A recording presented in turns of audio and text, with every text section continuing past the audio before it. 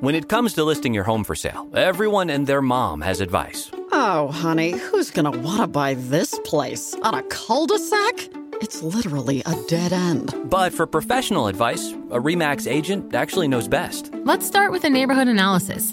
I've been seeing lots of buyers looking to move here. RE/MAX is the most trusted name in real estate. Visit RE/MAX.com or download the RE/MAX app to find the right agent. The right agent can lead the way. Based on 2022 BrandSpark American Trust Study. Each office independently owned and operated. Walmart Plus members save on meeting up with friends.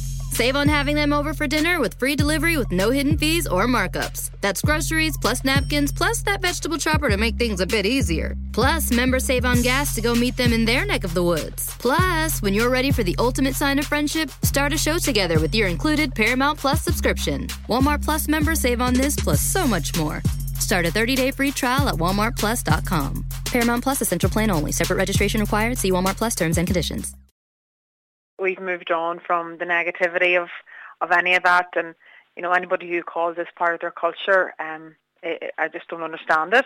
Michelle O'Neill has been nothing but positive since she was an MLA, never mind since she's been First Minister designate, and we as a party are trying to build an Ireland of equals for everybody, and it's difficult when these sorts of images appear on the news.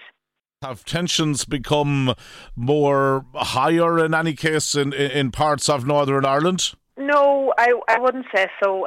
Thankfully and hopefully, between last night and today, which are the two main days, hopefully everything will pass off without any event or any tensions being raised.